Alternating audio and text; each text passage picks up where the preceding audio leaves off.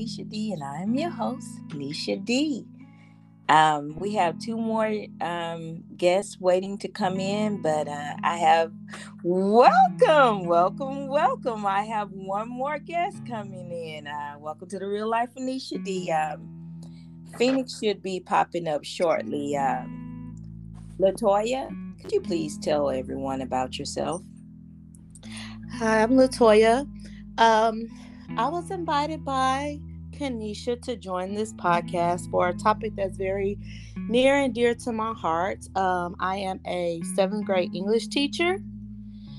I am a empty nester. My children are grown.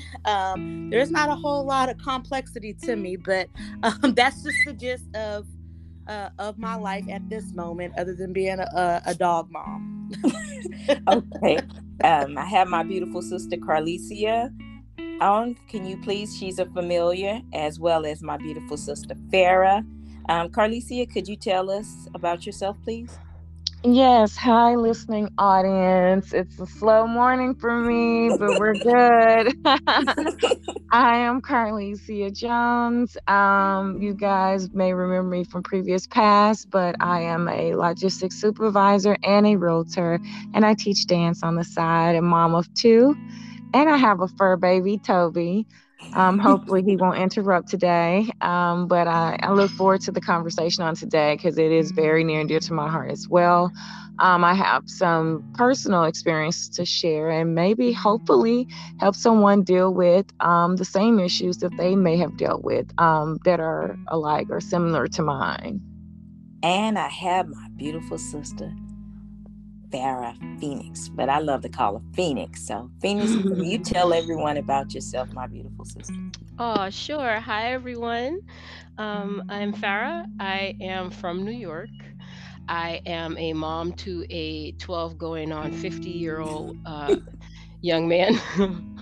I am a vegan chef, and I am Celebrity. currently celebrity vegan chef, and I am currently trying to proof my yeast, which sounds weird, but hey, it's Sunday. Let's make it work.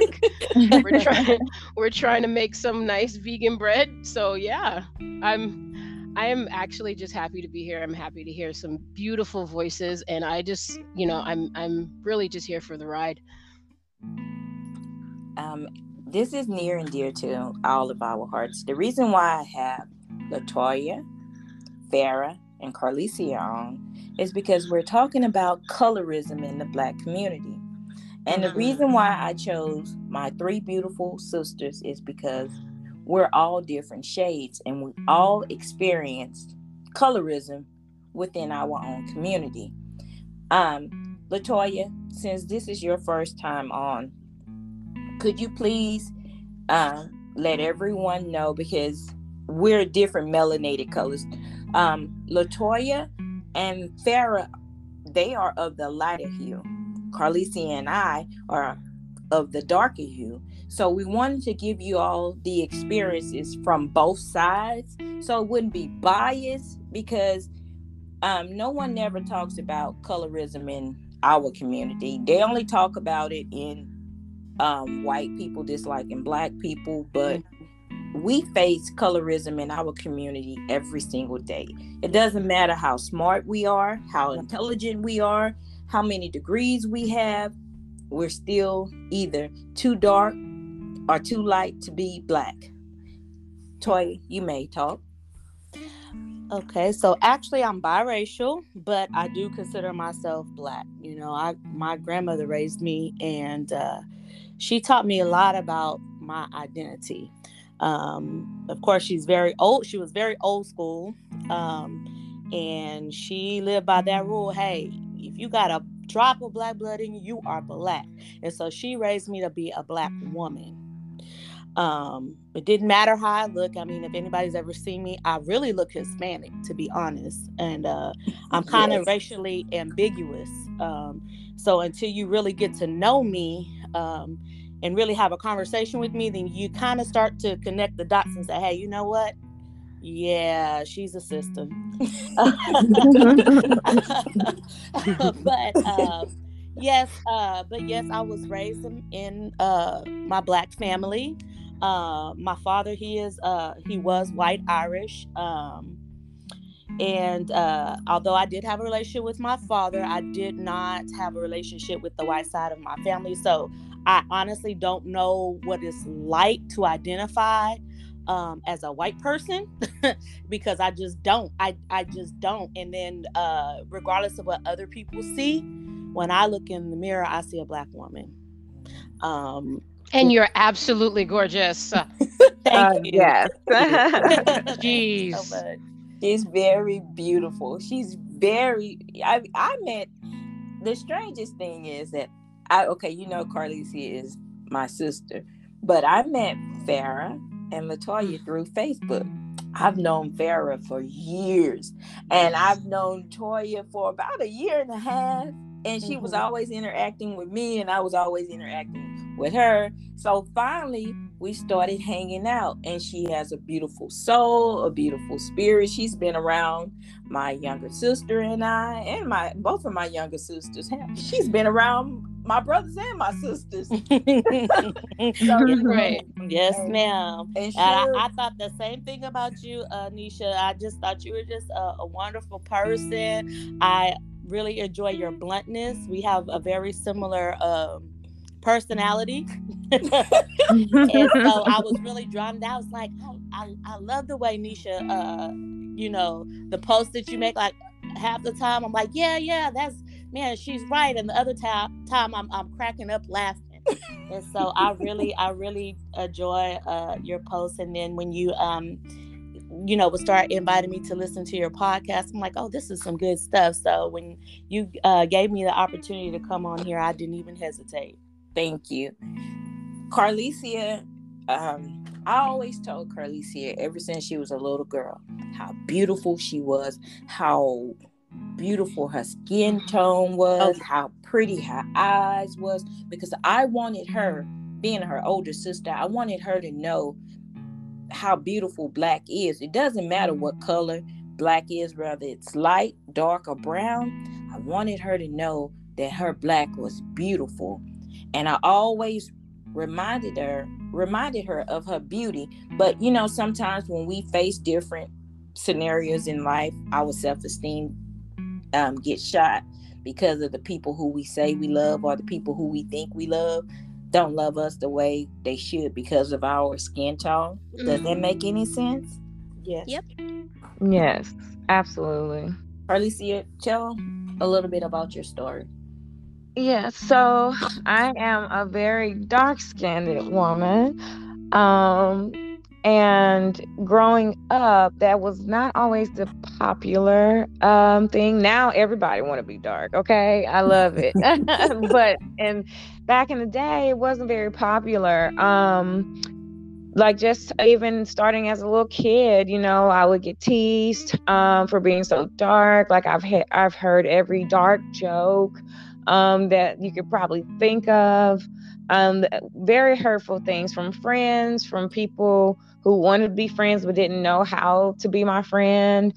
Um, you know, Jokes, even sometimes from family members. And so growing up, I definitely had um self-esteem issues because of it, and felt like that I couldn't do or be or accomplish because I wasn't of the lighter hue. And that carried on, even though I seem like the most confident person. I mean, I'm more confident now in my older age, but then it was a struggle to the point where I literally went through depression a few times because of it. And then just growing up in life, I'm also a dancer. I've danced professionally for 2 years. I've danced all my life. I was a Black Fox at Prairie View A&M. I was the president of the classic dance ensemble um, dance company there. I'm sorry. And I was a principal dancer. And then after college, I danced 2 years with Urban Souls with my mentor, Harrison Guy. And throughout the years, and I would be so afraid to audition for dances. High school, I was a cheerleader. I was afraid, I was terrified to audition because they would always tell me, oh, you're not gonna make it because you're too dark. And even at Prairie View, I made the dance line. And listen, this was a struggle for me to do this, but I had set in my mind that I was going to stop allowing the outside noise kill the inner beauty that I know that I have and the talent that I know that I have. And I'm like, okay, but I can out dance, some of these people. What are you saying?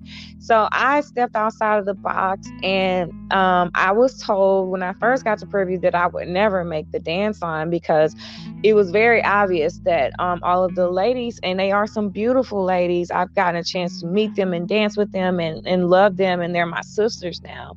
But a lot of them were of the lighter hue. And so it wasn't until I broke the mold. It had been for years that they didn't have like a dark skinned woman online. So I was like, you know what? I'm just going to try. I have nothing to lose, everything to gain. I know I can dance. I went and met with some friends on campus every day after dance rehearsal to practice, my march and my prance. And I was like, I want to come out there and I just want to kill it so they cannot deny me. And that's exactly what I did. And I actually was nominated the best audition dance. And I had to do it in front of everyone that tried out. And when I marched, it was a surreal experience when I came out. They didn't know I made line until I came out. First day of school, the hype, pep rally, everybody's on campus. And they literally, like, I have tears in my eyes. They gave me a standing ovation because I marched in there as the only dark-skinned girl on the line.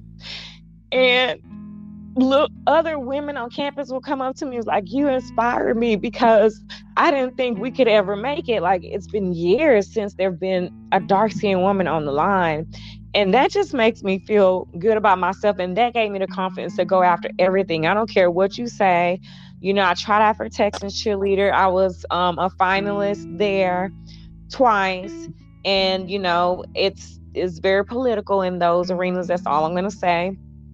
And so, throughout my life, I've just accomplished a lot of things and I don't let it stop me. But then just hearing that and comments like, oh, you're beautiful for a dark skinned woman, or,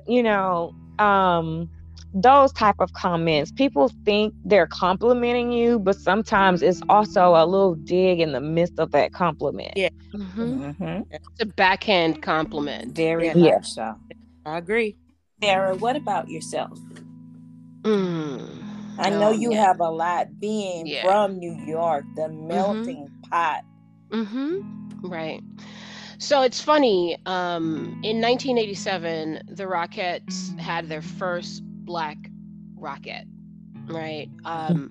And we're talking about a state, and not a state. Really, New York City is literally its own state. It's not really a part of New York State. It's different. It really is built different. And for a long time, you saw everyone come together. It's Asians, Jews, it's the Italians, it's the blacks, it's the whites. We're all pretty much in a Mexicans, Hispanic, you had the Dominicans, you had the Puerto Ricans, you had the Bajans, Jamaicans, and we were all different. However, my father was half black and half white. His family is from London and Scotland. So when he came to Jamaica with his father and his mother was very dark and his father was Hitler. And when I say that, he had the same mustache, hair, and everything. Basically, they would call him that because that haircut and that mustache was something that was of the time, right? I think we associate, when we see someone like that, we automatically think Hitler. No, it was really like a hairstyle. It was really what these men groomed themselves in how they look. As a child growing up in Jamaica, I was actually born in the United States and I was shipped to Jamaica, because my mom wasn't an American citizen and she really couldn't provide for me, so she shipped me to Jamaica. And seeing my family at the time, meeting them for the first time, um, I was a fish out of water. I had an American accent, and my family, we had uh, darker skin in my family. We had medium, we had light. And I remember one of my sisters being angry at me, and she was a couple shades darker than me, and she said, "Black is beautiful and red is corruption." Oh. And she was talking about my skin. And I get that from my own family, right? I didn't have to seek outside to get the fuckery. Pardon my French. No, Yeah. speak your truth. Right. I didn't have to go outside to feel alienated. I already felt it in my home. Even to this day, even if I put up like prayer hands in family chat, and they go, "Farrah, why is your prayer hands dark?" I said, "Because I'm Black." That's And right. they will start having a whole roast session. Yes. Right? My family. I'm 44 years old, and I'm the youngest. That means that these are people who are much older than me doing this. My grandfather was, I was afraid of him growing up because everyone around me was Black. I mean, brown and, light and dark. And we were a cesspool of just the different colors of Benetton, basically, the 50 shades of Black, basically. And people used to gather around him because they made him feel like he was the Messiah because he was the white person. And I kind of always stood back because I was always afraid of him. And he said, "Why are you afraid?" And I said, "Because to me you look evil." And I didn't realize just how much that will follow me throughout my life as just a Black woman, where I had trust issues when it comes to white. Yes. And I was the one who was, looking up the Marcus Garvey. I was the one. People already knew that I had a pick in my afro from the day I was born, but my skin color wasn't dark enough. They were, you're not Black enough Yes. to be so gun ho about Black and apartheid and all of this, the war and everything like that. And I said, "What am I supposed to be?" Huey Newton was lighter than me. Yes, he was. He set a movement. Angela Davis was lighter than me. She started a movement. But being in New York and, being around everyone, I didn't really experience that alienation as much as I thought I would, and feel so bad about myself because my family already made me feel that way. They already made me feel that way. But, I had the experiences. I moved away to college, and I went to Minnesota for college. And I remember the first time being called, the N-word with gusto, with the ER. Yeah, nigger. And yes, and being spat on. And this was literally 1998. This wasn't far away. And being, told that I'm less than by white people, and being told that I was less than by my own people, because they have been brainwashed to also look within their community and tear down each other, the crabs in the bucket. Yeah.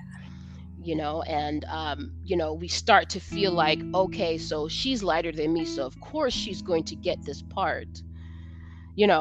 But then at the same time, I'm going, why is this something that we have to do to each other?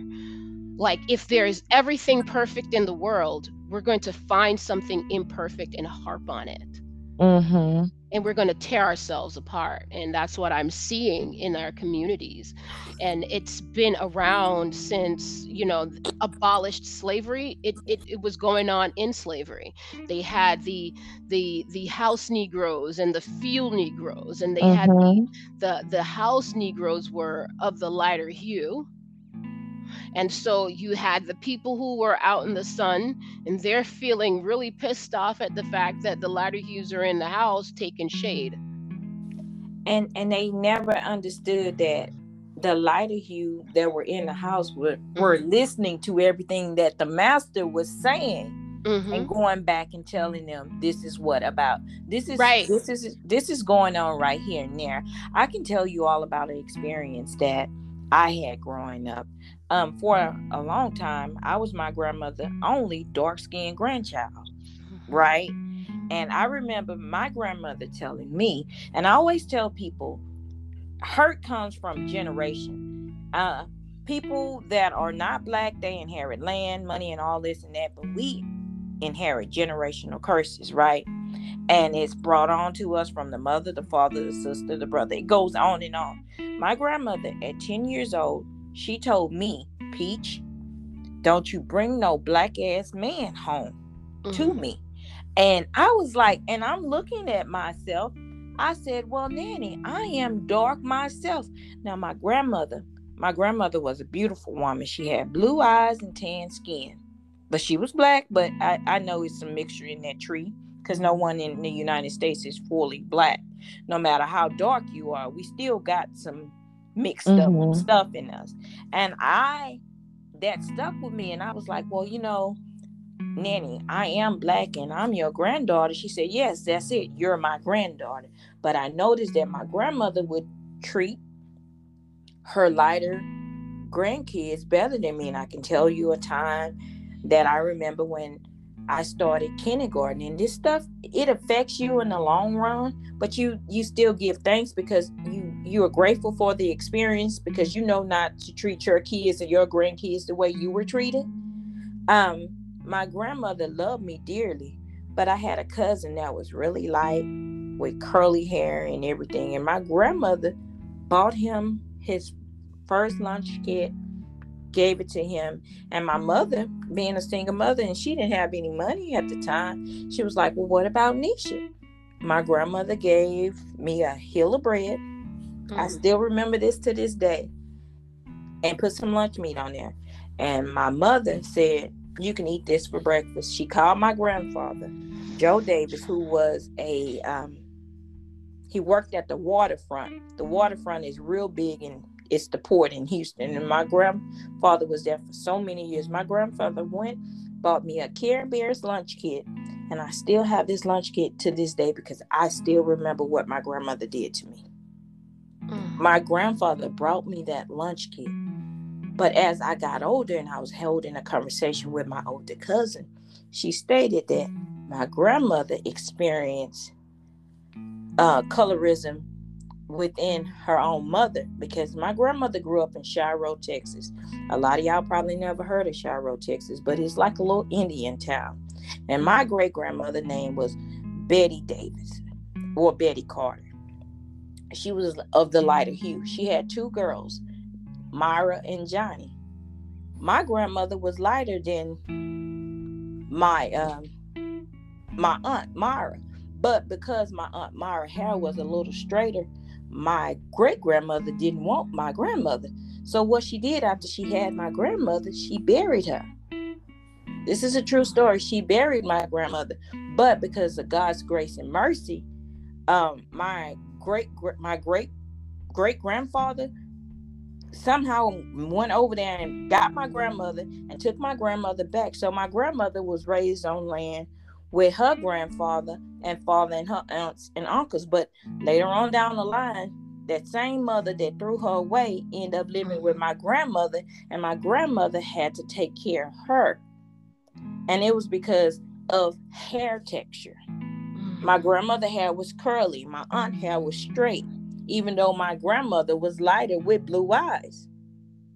So it's a generational curse that we must stop. I always say black is beautiful. When I see my friends, I always tell my friends, you are beautiful. I don't care what color you are.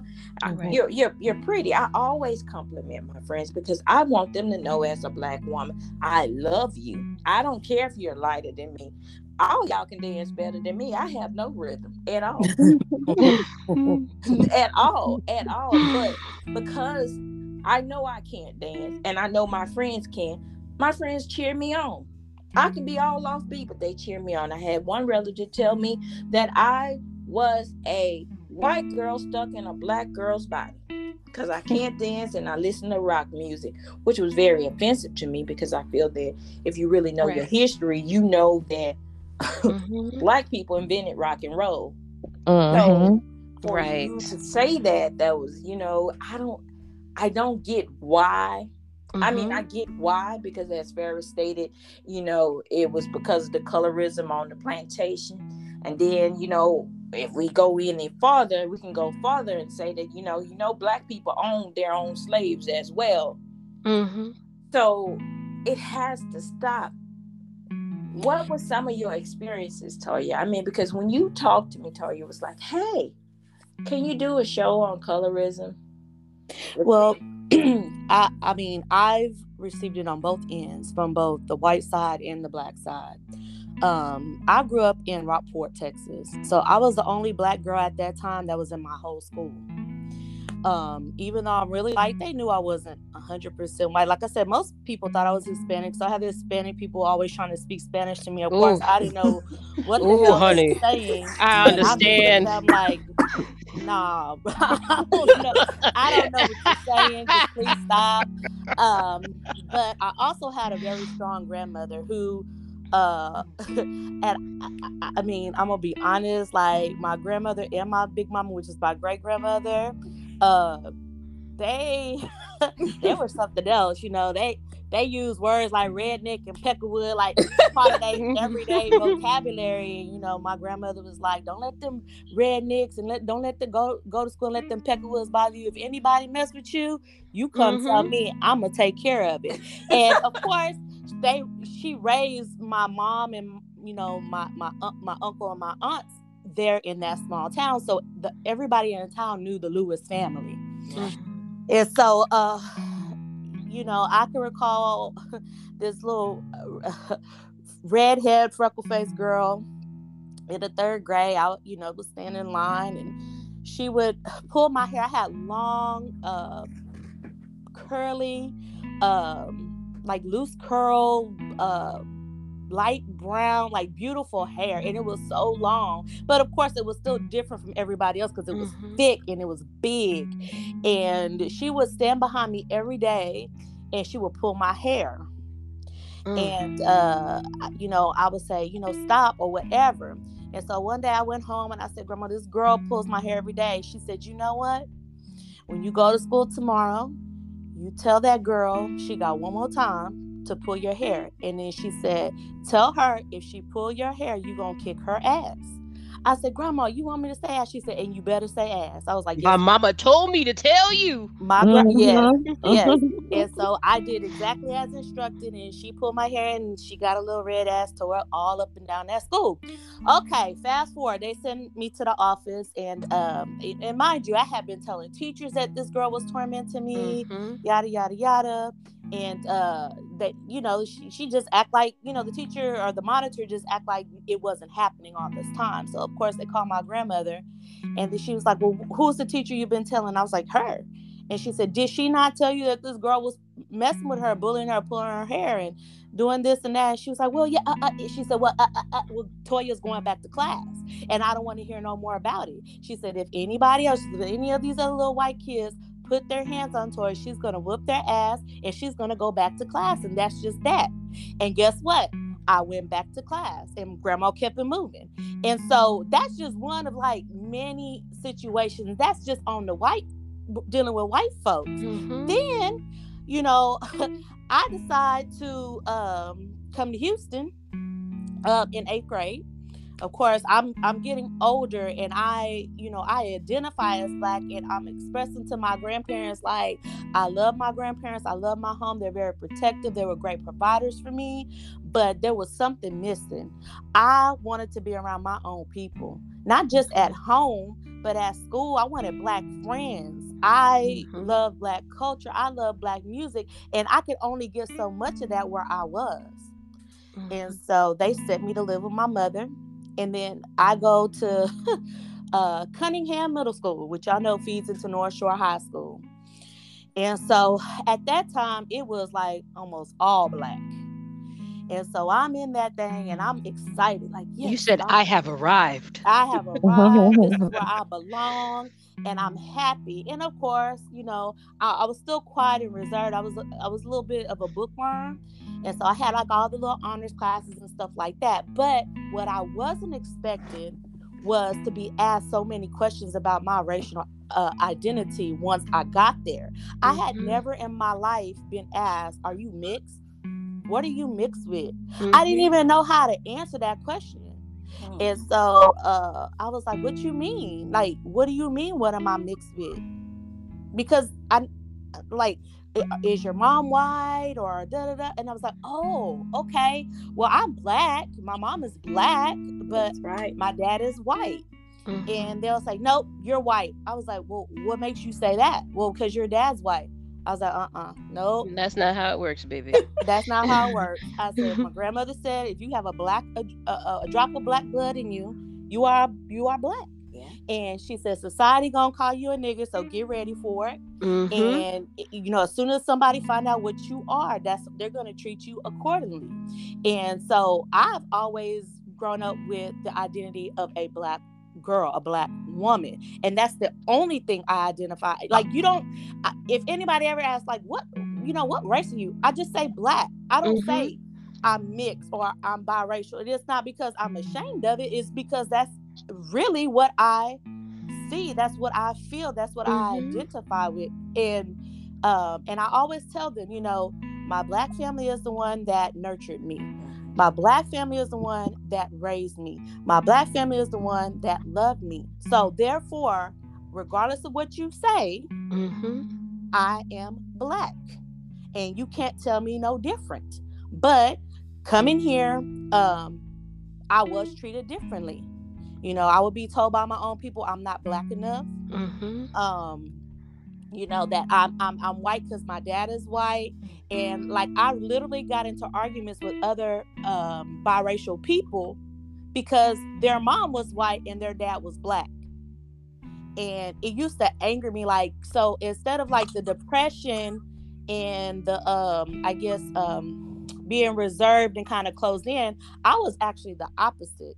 I was very vocal because I knew who I was. And I knew, and I was comfortable with who I was, but I wasn't going to allow anyone to tell me that I was not black enough. Right. And Nisha knows I got a mouth on me. I'll be like, F you. Yeah. And the horse you rode in on, this is who I am. If you don't like it, you can kick rocks. And I love it. I love it. I love it. And I will say I'm very much like Nisha in the sense that I like dark men. I just like black men. That's what I'm drawn to. And everybody was like, even my own mother at once. My mom is darker. Okay. She would even question me like, Toy, what kind of guys do you like? You like white boys? Because I could see you marrying a white guy. I'm like, no. I don't like that, Mama. Yeah. And every time somebody come like, well, why you always want this old black guy? I said, Mama, that's what I like. I think they sexy, like they're handsome to me. Like that's just everything to me, and I just your soul. Yeah, it speaks to my soul. And all of my children are black. Of course, they all high yellow like me. Their father is not. But I do have 3 beautiful kids. They look just like their mom.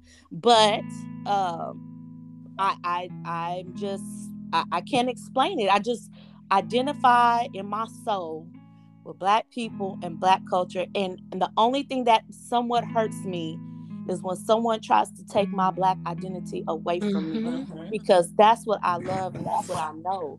And I don't want I don't try to change anybody else. I Right. don't. And I don't want anyone trying to change me. I just want them to accept me and be like, oh, that's Toya. Yeah, she a sister. That's who she is. Like, let it go. And I've even been called Rachel Dolezal Rachel one Mhm. time. Dozer. Yeah. And I'm like, the F word came out on that one. And I'm like, you're comparing apples and oranges. And I even dare say, I don't think it's right for her to lie about who she was. But if that's what she identified with and that's what she's comfortable Mhm. with, let that lady be Black. I don't give a damn. She could be whoever the hell she want to be. But don't tell me who I am. That's right. Mhm. I want to speak on something, and then we'll go to Carlicia and back to Farah. Regarding the hair thing. I had hair all the way down my back. And I used to get teased in school because Black people don't have that type of hair. I'm like, well, what type of hair does a Black person supposed to have? I mean, you see my skin, I'm dark skinned. No, you got to be mixed with some Puerto Rican or some Colombian. No, my Mhm. daddy Black, my mama Black, my grandma is Black and Indian. So I'm Black. There is nothing more to it. And I used to get teased a lot. And I wanted to put a Jerry curl on my hair. I know I wanted a Jerry curl.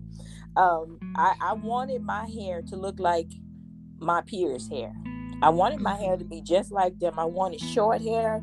I just wanted to feel accepted among my Black people, because here Mhm. I am, and I'm a nerd. I love to read. So if you look at the history books, our people always had hair. Mhm. We always had hair, and I was embarrassed about having long hair, or as people would say, good hair. To me, Yes. what is good hair? Yes. What is good hair? Um, why can't hair just be hair? Mm-hmm. That colorism still exists to this day with the Mhm. hair structure, the hair texture. Um, I was being told as a woman of a darker hue that I'm beautiful, but this dark skinned man said he'd rather have lighter women because I'm too dark. Mhm. And that did something to my self-esteem. And I have high self-esteem, but I love dark-skinned men, and I've always loved dark-skinned men. And it took me back to when my grandmother told me at 10 years old, don't bring no Black, nappy-headed, dark-skinned man home. And I was like, what?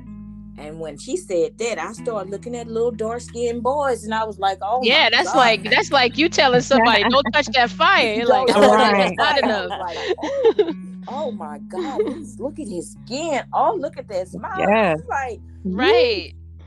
And Thank you, Jesus. Mama told me not to touch it, yeah, but boy, my grandmother oh said boy. not to. And and I Mhm. always tell people about, I grew up in a family of educators. My aunties were school teachers, right? And my Mhm. auntie Jewel will always tell me,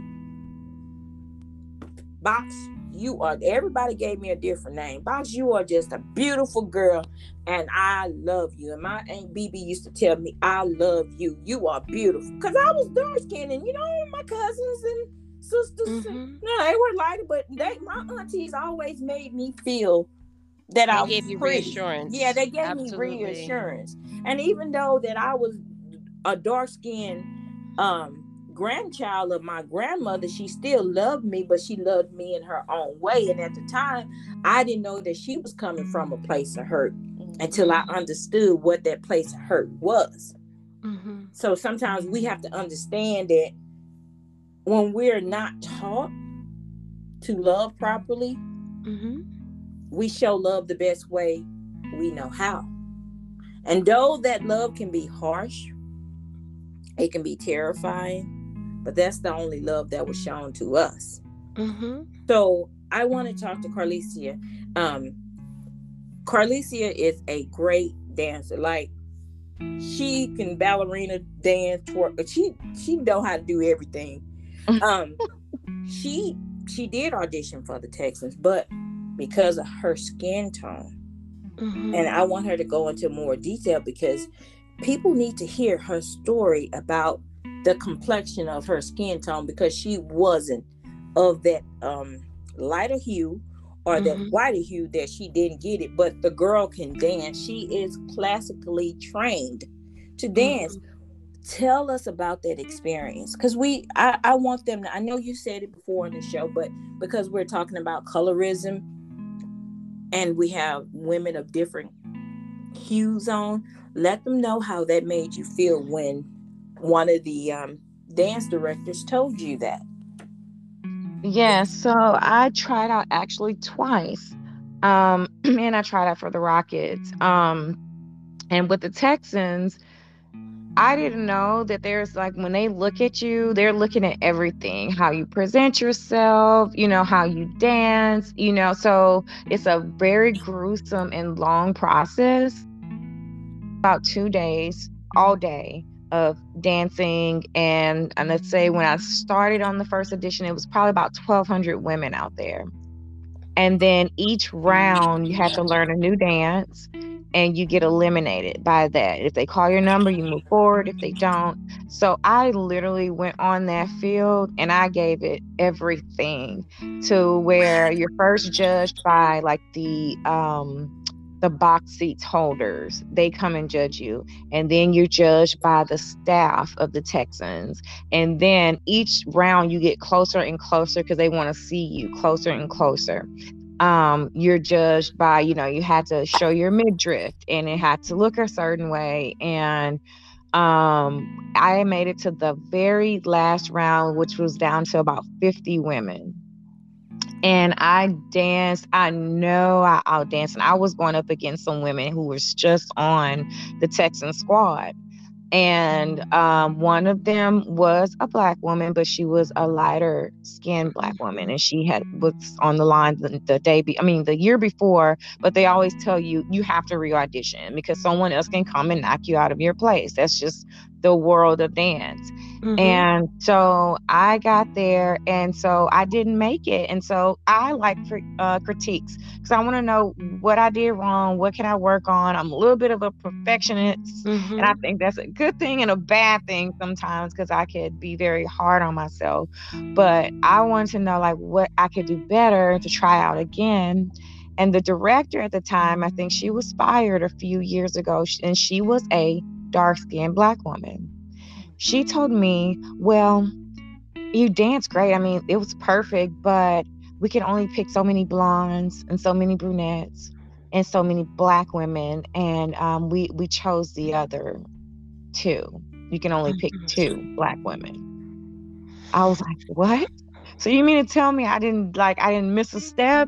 My dance was perfect, but my skin color held me back? Wow.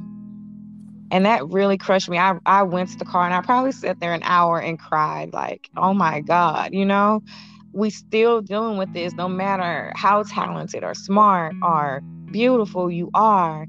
And you still, just because my complexion was dark, I did not make it. That really pissed me off because I'm power to the people. And I'm like, how can a black woman tell another black woman something like this? Why Uncle can't Ruckus. why can't you see the beauty? When I see women of color dancing, I'm like, wow, Lord, why I didn't get that rhythm like that? How do the body move? But like Kenesha, it goes both ways too, because I've been in multiple situations where I'm singled out and I'm overlooked for things when the majority of the people involved are darker black women. Yeah. I am treated like an outcast, even in my own department at the school that I work in. I've been treated like dirt, like to the point where I literally had to file a complaint and say, hey, if this does not stop, I'm going to AFT and I'm going to file a suit for, because I feel like I can't perform my job because I am being singled out. And to the point where, like when I would ask her, well, I thought you were Hispanic. Well, what damn difference does it make? Even if you thought I was Hispanic, I'm doing my job. I'm good at my job. Why can't you just treat me right for who I am? Right. Why does that even matter? But like I said, it goes both ways. It Of goes course both it ways. does. And just like I've been asked to join AKA, and then most recently Delta. And it's taking years for me to even be seen, because for one, especially with like the Deltas, they didn't want to acknowledge me as Black. And so you know, it's It's a a struggle two-way. within your own community It's that Yeah. a you're like, I yes. shouldn't be fighting in my own community for my identity. No, And you it's hurt. don't. It's very hurtful. I think it's more hurtful coming from other Black people than it is from white folks. Of And, course it is. and And I've Yes. Because experienced that from means the that's your white side own of my people. family, and I mean, when family does it, that's very hurtful. But Mhm. when you're engaged in Black culture and you love your people, like Mhm. that's even more hurtful. And you're just like, damn, like what? I don't know what to do. Mhm. Joy, Right. I have defended my, like I said, I have defended my cousins that are you all color, because people will come and say, well, we're gonna fight her because she's too light skinned and she shouldn't be over here. No, you're not putting your hands on my cousin, because that's my cousin. She's just as Black as me. She might be a little lighter, but you're not gonna put your hands on my cousin. They will always pick on my cousins that were lighter, because they felt when they're coming over here in Fifth Ward, why they coming over here? They don't supposed to be over here. I do not play that colorism stuff. That's Now, right. I like my men Black, dark chocolate. Don't get me wrong, but I mean Me too. that's just a preference. But I have dated. I love light skinned men. I've dated Yeah. plenty of light skinned men. I Yep. mean, it's whatever feels good to the soul, and I get it, and I hate that our people discriminate against us because either we're too dark or we're too light. And I know, Farrah, you have experienced that, dark-skinned women disliking you because of your complexion. And I dislike Wow. that. I don't like that at all, because Yeah. none of my friends, I had a friend that I'm no longer friends with. And Carlicia and Farrah, you know who she is. She's of a lighter hue like y'all. And nobody didn't like her. They always wanted to say stuff about her, that she's not being Black enough. And that was my friend. What you're not gonna do is tell my friend she's not Black.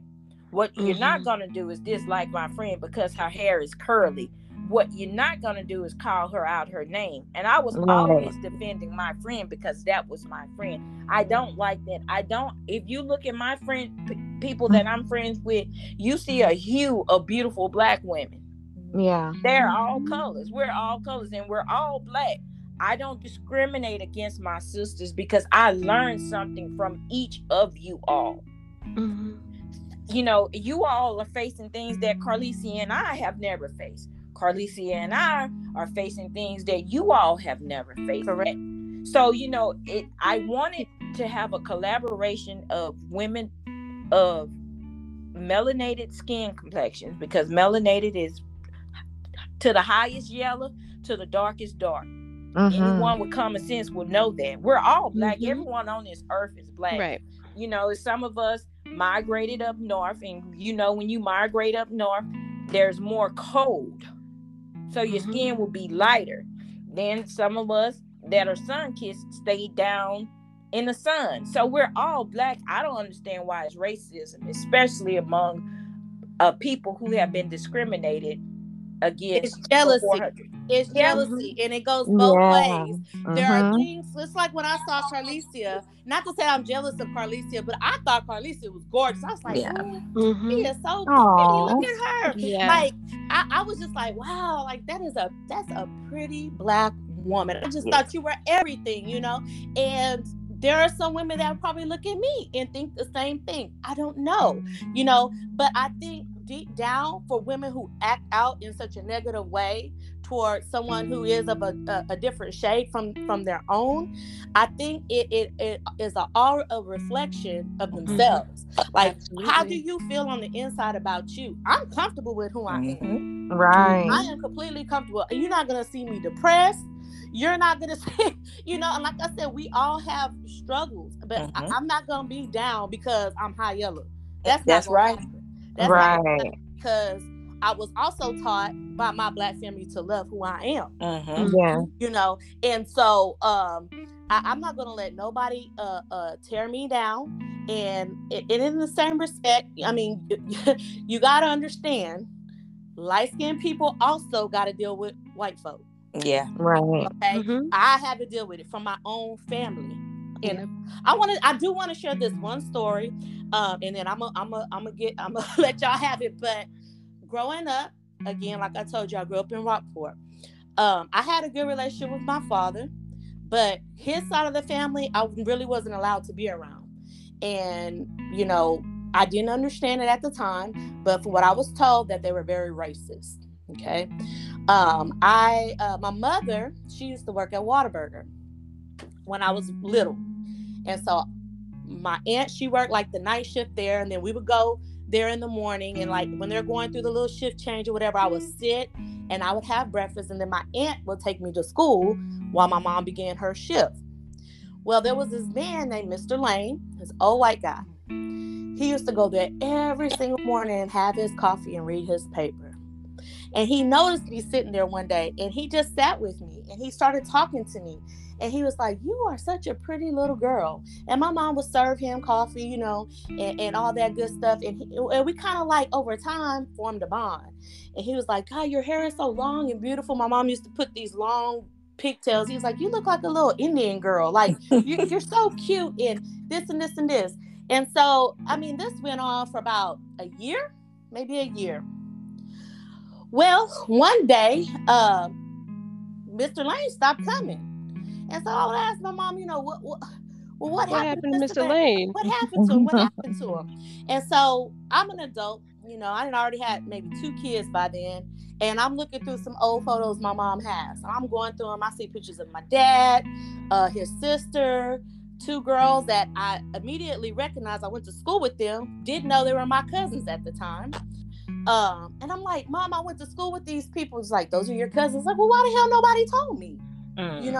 They Mhm. were in my classes, and I didn't even know those were my cousins. Then I'm just, going through and going through. Then I see a picture of Mr. Lane, and I'm like, "Mom, this is Mr. Lane," and she just kind of dead-eyed me, like she just stopped. I said, "Mom, why? How, you have a picture of? It is not a picture of him at the Whataburger. It's a picture of him like somebody took it in his home." And I'm just scratching my head. She said, "Toy, what's your dad's last name?" I said, "Lane." And then I looked at her. I said, She said, She said two plus that is two your do equal grandfather. 4. That is your Mhm. grandfather. I said, "So for when I was growing up and I used to converse with him at Whataburger, you mean to tell me I was talking to my grandfather?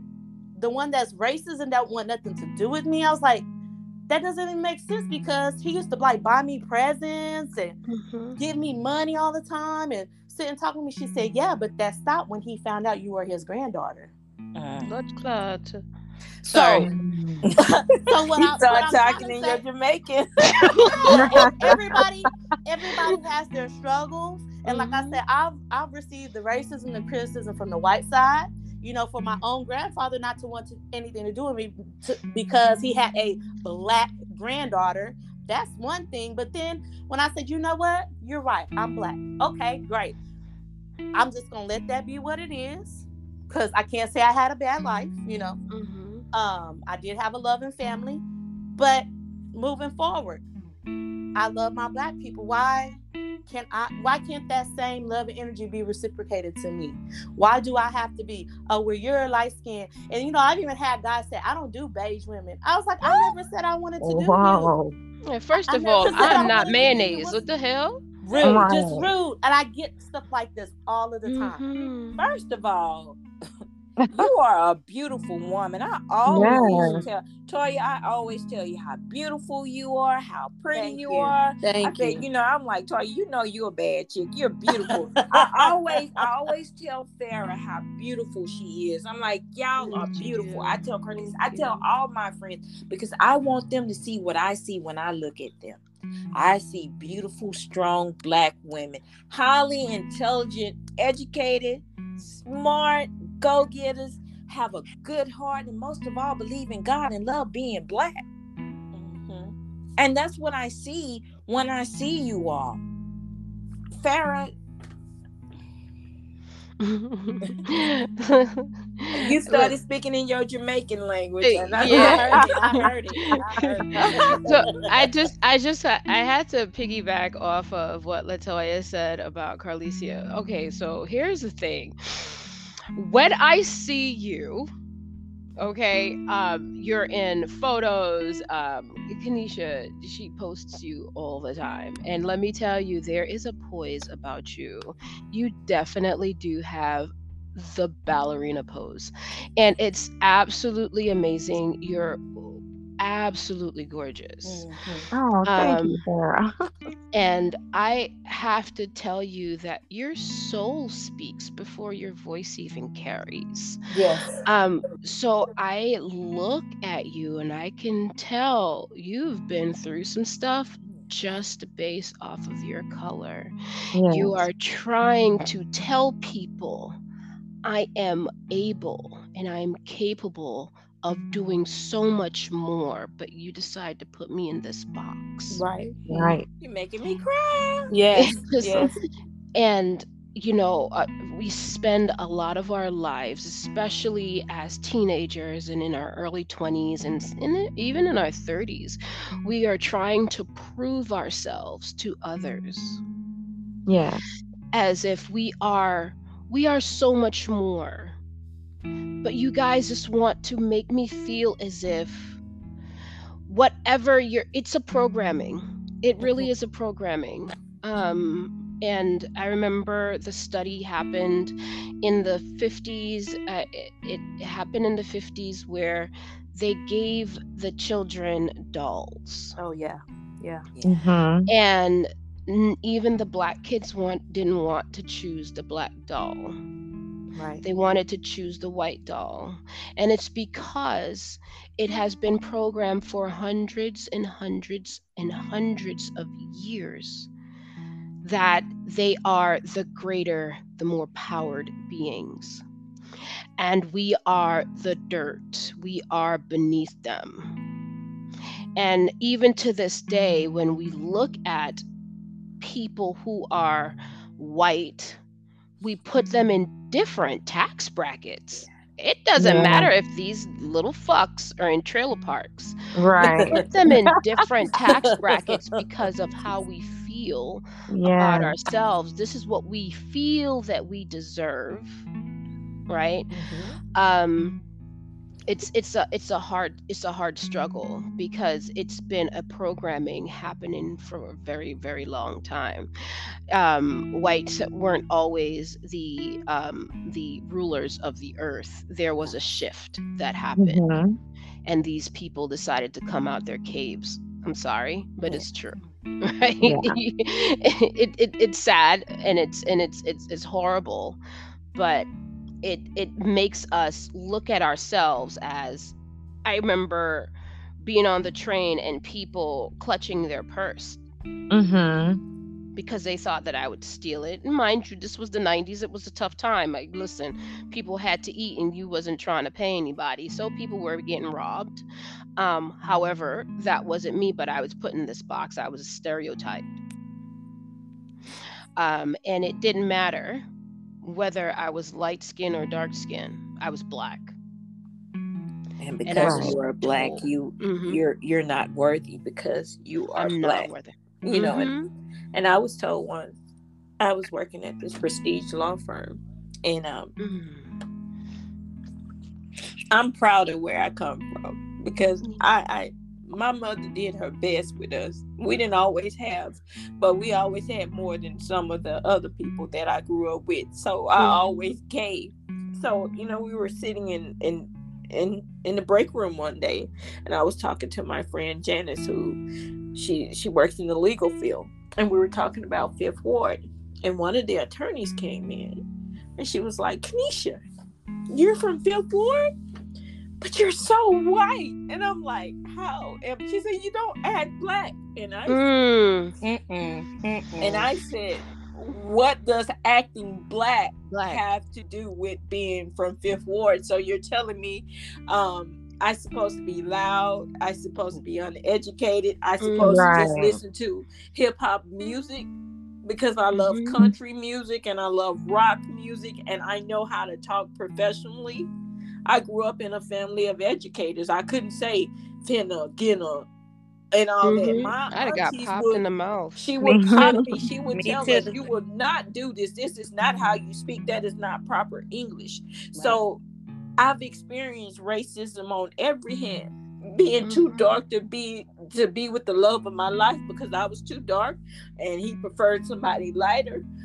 Being told not to bring home any dark-skinned men because I don't need to bring home dark-skinned men. I need to date lighter men. And for so long, and I apologize to my lighter skinned brothers, I'm sorry that I discriminated against you all because it was programmed in my head not to date dark-skinned men. And because I've always thought out the box, I went for what said don't, and I did it. And it wasn't until I was 35 years old that I started embracing light-skinned men. Y'all crazy as fuck, but dark-skinned men are crazy too. So it's crazy. They're all crazy. They're all crazy. They all crazy. It don't matter all what of color them. it is. They all crazy. All of them. And I can attest to that, sis. I've dated dark. I've dated light. I've dated Italian. I even dated white just to see, and they all crazy. Listen, all of them have something. Yeah. Yes. So and I always wanted my friends to know that, and I don't call my friends, I call them my family, my sisters. I always wanted to know. I always wanted everyone to know what I seen in them, and then we can continue on. I will start with Farrah. You and I have known each other for 8-9 years since Michael Jackson's Off the Wall album. Oh yes. I always admired how beautiful you were, how elegant you were, how you could sit up and meditate to the world and tune out everyone. Toya, when I see you, I see a star. I see someone that is kind and uplifting, that will give you the shirt off her back. When I see you, I see beauty, I see brains, I see my alter ego when I see you. Carlisia, you know how I feel about you. You are my baby sister. I love you. I see power, I see strength, I see wisdom, I see beauty. And I wanted you all to know this, that when I see you all, I see God, because that's what we are. Black women are the closest thing to God. So why not uplift and honor us? It doesn't matter if we're dark or if we're light. Right. We're still Black women, and we deserve to be loved correctly, protected correctly, treated correctly. Right. It does not matter if I was told once that I'm stuck up and I think I'm better than everyone. That is not me. I've heard that a time or two. Yeah. Right. That's all you say. I'm low key bougie, but yeah, low key, just low key bougie. Yes. just low key. Yeah, just a tad. Just a tad bit, but I treat everyone the way I want to be treated. Right. That's right. And I love that as women we can sit down and we can talk about the hurt that comes with being a Black woman. It's just being a Black woman, whether we're in corporate America, whether we're in the ghettos of America, whether we're in a relationship or whether we're in family. Why can't we be treated the way we should be treated? Well, just like we stand up for other things that we feel strongly about as Black women, we have to start standing up for each other too. Exactly. Yeah. So if you hear or see something that is not of you say something unified, then it's your responsibility to speak up on that. Well, Do I not stay wait in for Facebook someone jail. else. Yes, Hmm. because if I've done it a million times. I mean, not just for myself, but I've done it for other people. Yeah. Hmm. And that colorism stuff just doesn't fly with me. Like even some like other light skinned people, like when they're in the midst of me, if they try to make a comment about somebody that's darker, I'm not with that. I'm like, hey, Hmm. go on with that, because Right. that's not cute, and that girl is cute. Stop hating. Yeah. Hmm. That's me. So, Yeah. uh, You say it like it is. Yeah. yeah, You got to. You gotta live must. it. You can't You be back and forth. If hmm. that's what you want and that's the change that you seek, you have to live that That's day in and right. day Hmm. and stand up for what's right. And even Right. though you might get blocked Hmm. and I don't go to care. Facebook jail a million times, you Yep. got to speak your truth. I Been say there. Yeah. I'm always in jail. I'm always I'm always in jail, and that's the thing, because I say some off the cuff stuff and it makes you like, damn, I can't believe she said it, but it needed to be said.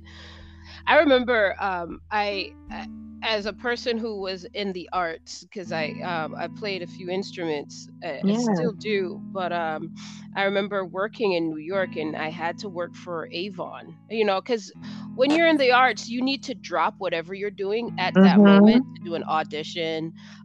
You had to make sure that you can just pick up odd and even shifts and gigs just so you can fill in, so you can have money to pay your rent.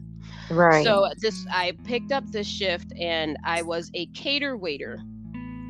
So I was a waiter for a catering company, and I had on this tuxedo, and I go to Avon, and they had like this Christmas party, and the head of Avon was this lady, Asian beautiful, never smiled. She had absolutely no wrinkles. I was like, holy shit. I could assure you she was like at least 70. But you know what I mean? But she looked Yeah. like she was 20. And I was coming out of a room, and I struck up a conversation with another black woman. And she said something to me that threw me for a loop. She said, "You speak so well." And I said, "Wait, what?" Mhm. And I said, what do you mean I speak so well?"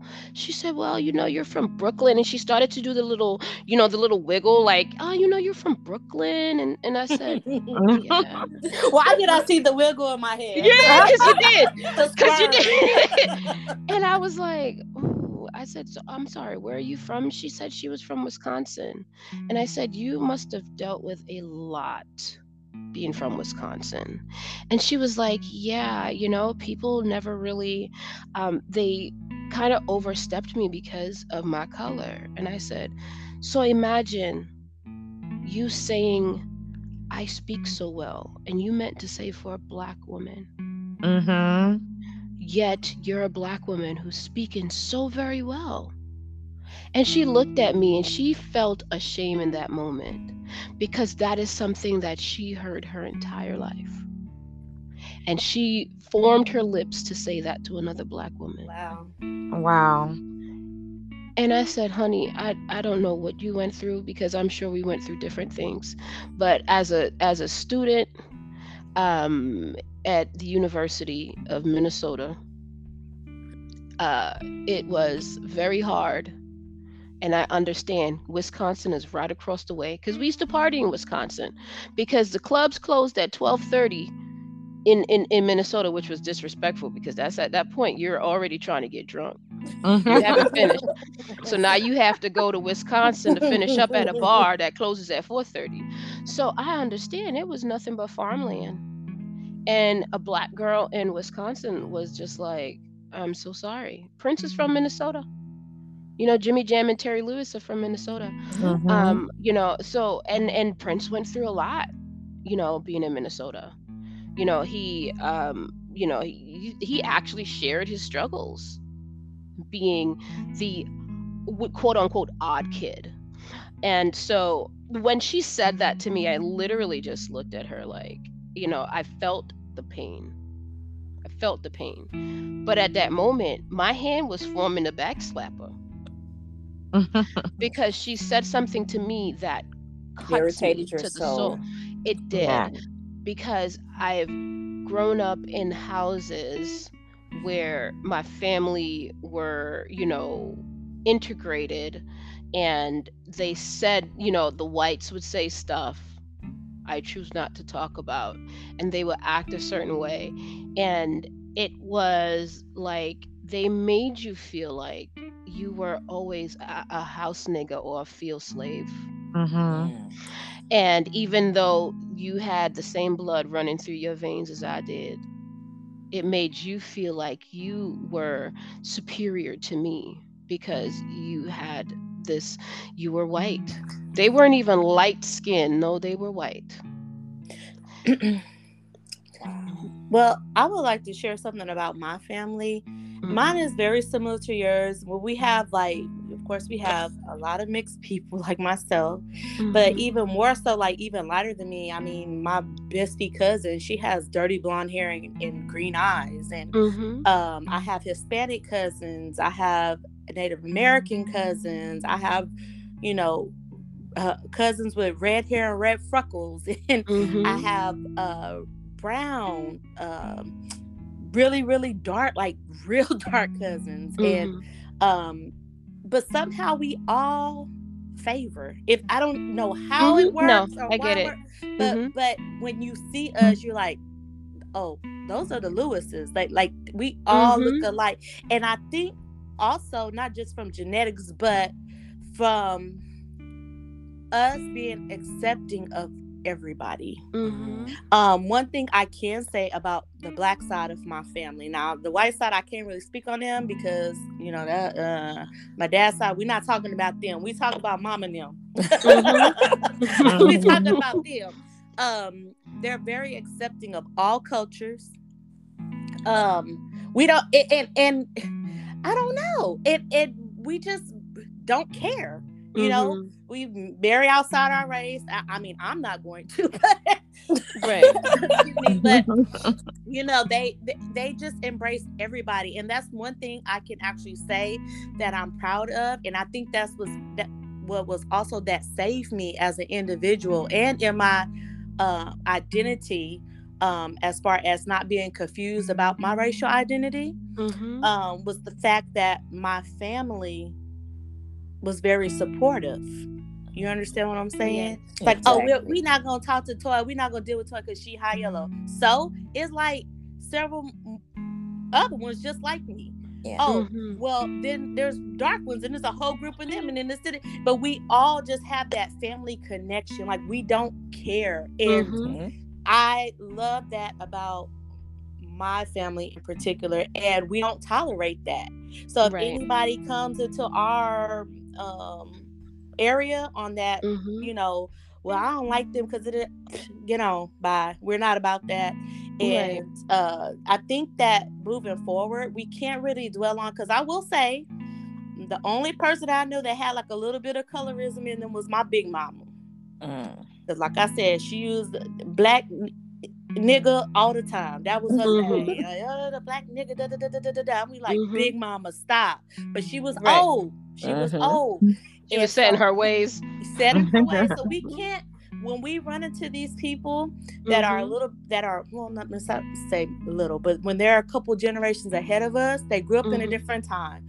They grew up in a time where they had to acclimate and try to make the best of a situation where Mhm. black people altogether didn't really have the best options or the best situation at hand. So Mhm. to be that light skinned person at that time, that's what worked for them, or you know Yeah. what I mean? Like they try to disassociate as far as color, but this is a new day and age. And we have to begin programming. We're already programmed, let's just put that out there, but we need to Yes. program future generations to be more open, just like I feel that my family is progressive.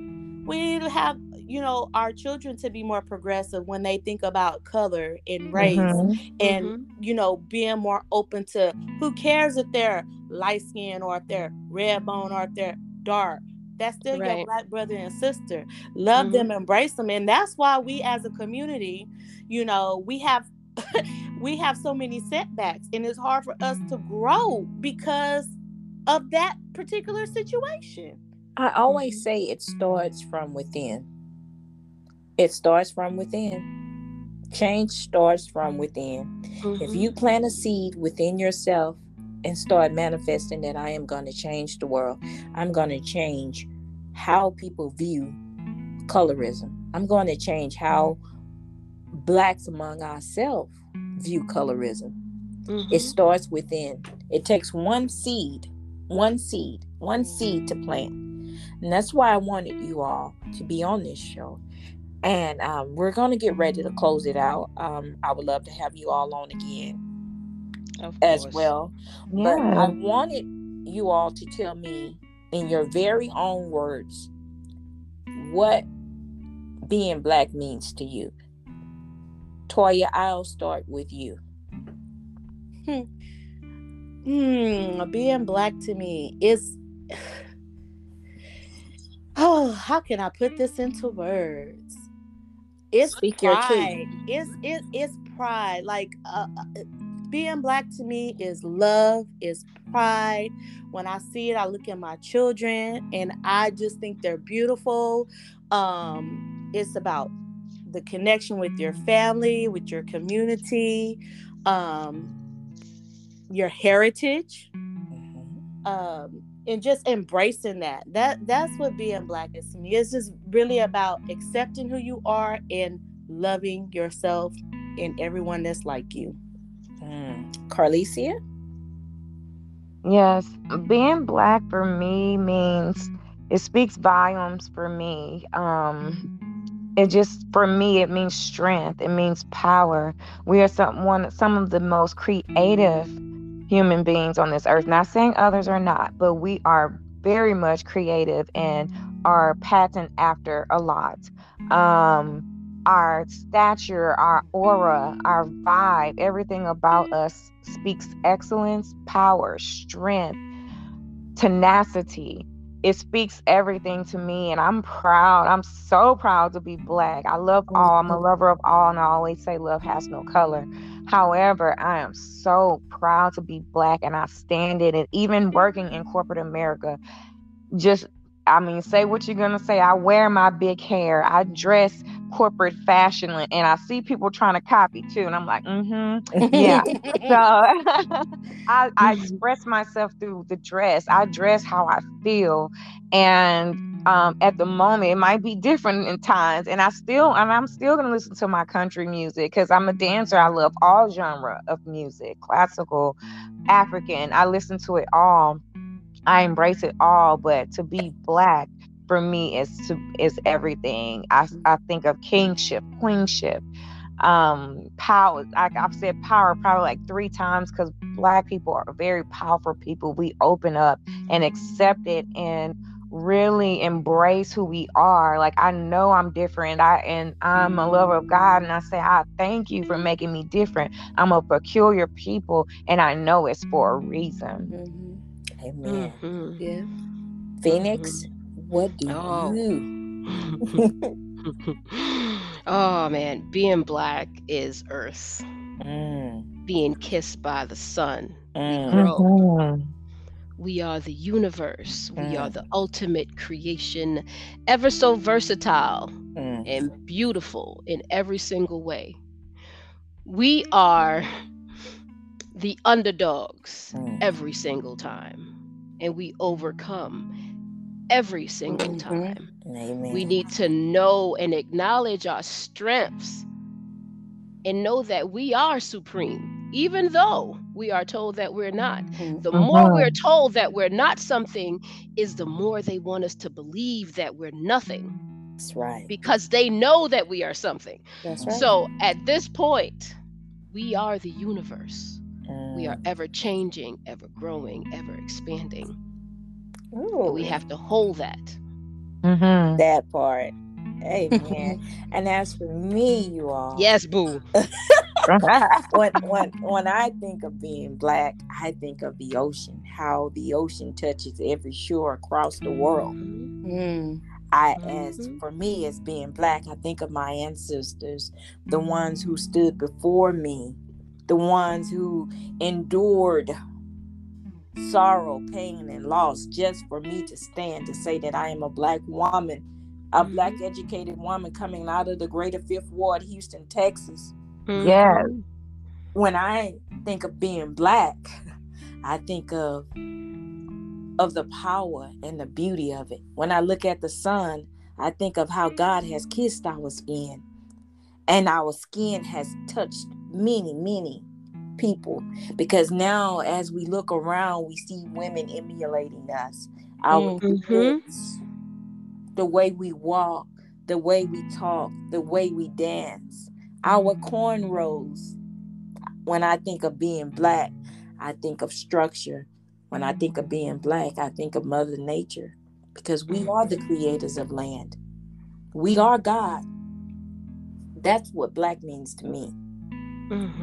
Amen. Amen. Man. I thank you all so much. This has been such a beautiful, welcoming inspiration to have you all on.